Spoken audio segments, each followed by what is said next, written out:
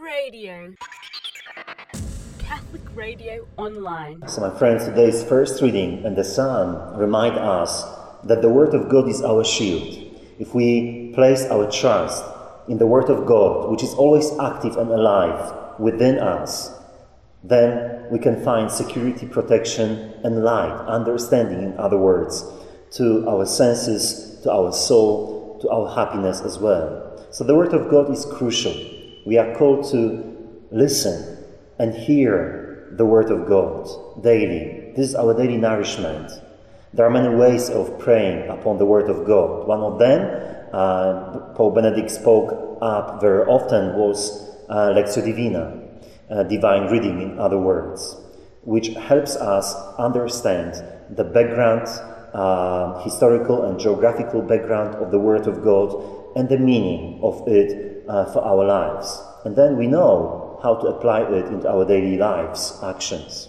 And Jesus gives us another instructions in today's Gospel. We all belong to his school of listening to the Word of God and living out it every day.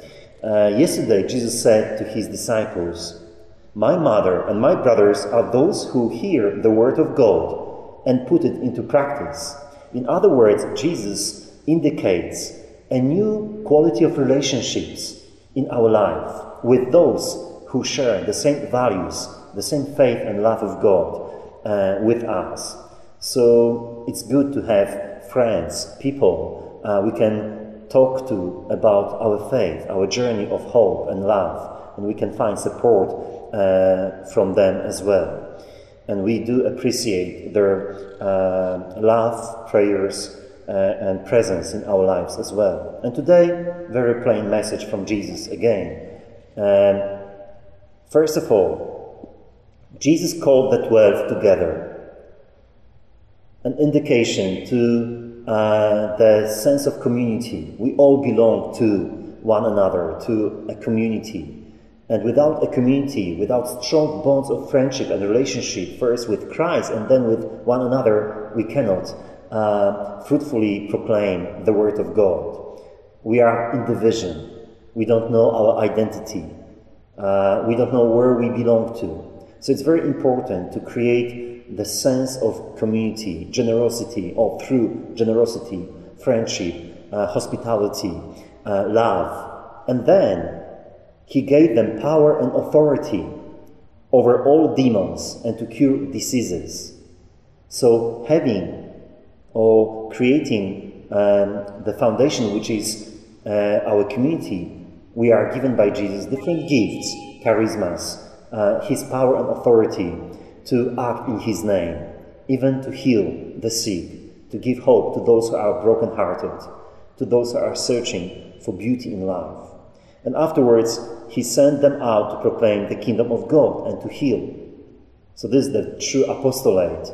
Last Sunday in the Gospel of Matthew, we were called to open up ourselves to the invitation of the owner of the vineyard.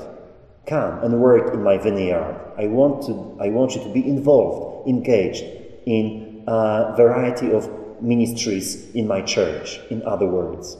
And he says, Jesus, whatever house you enter, stay there.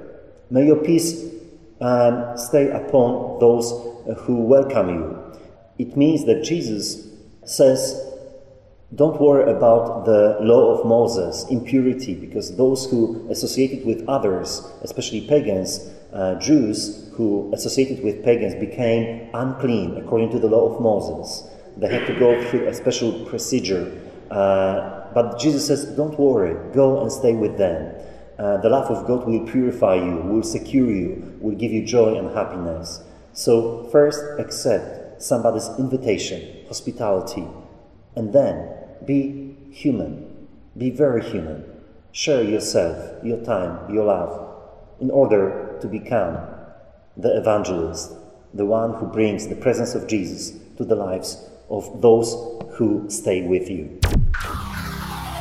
Radio.org.au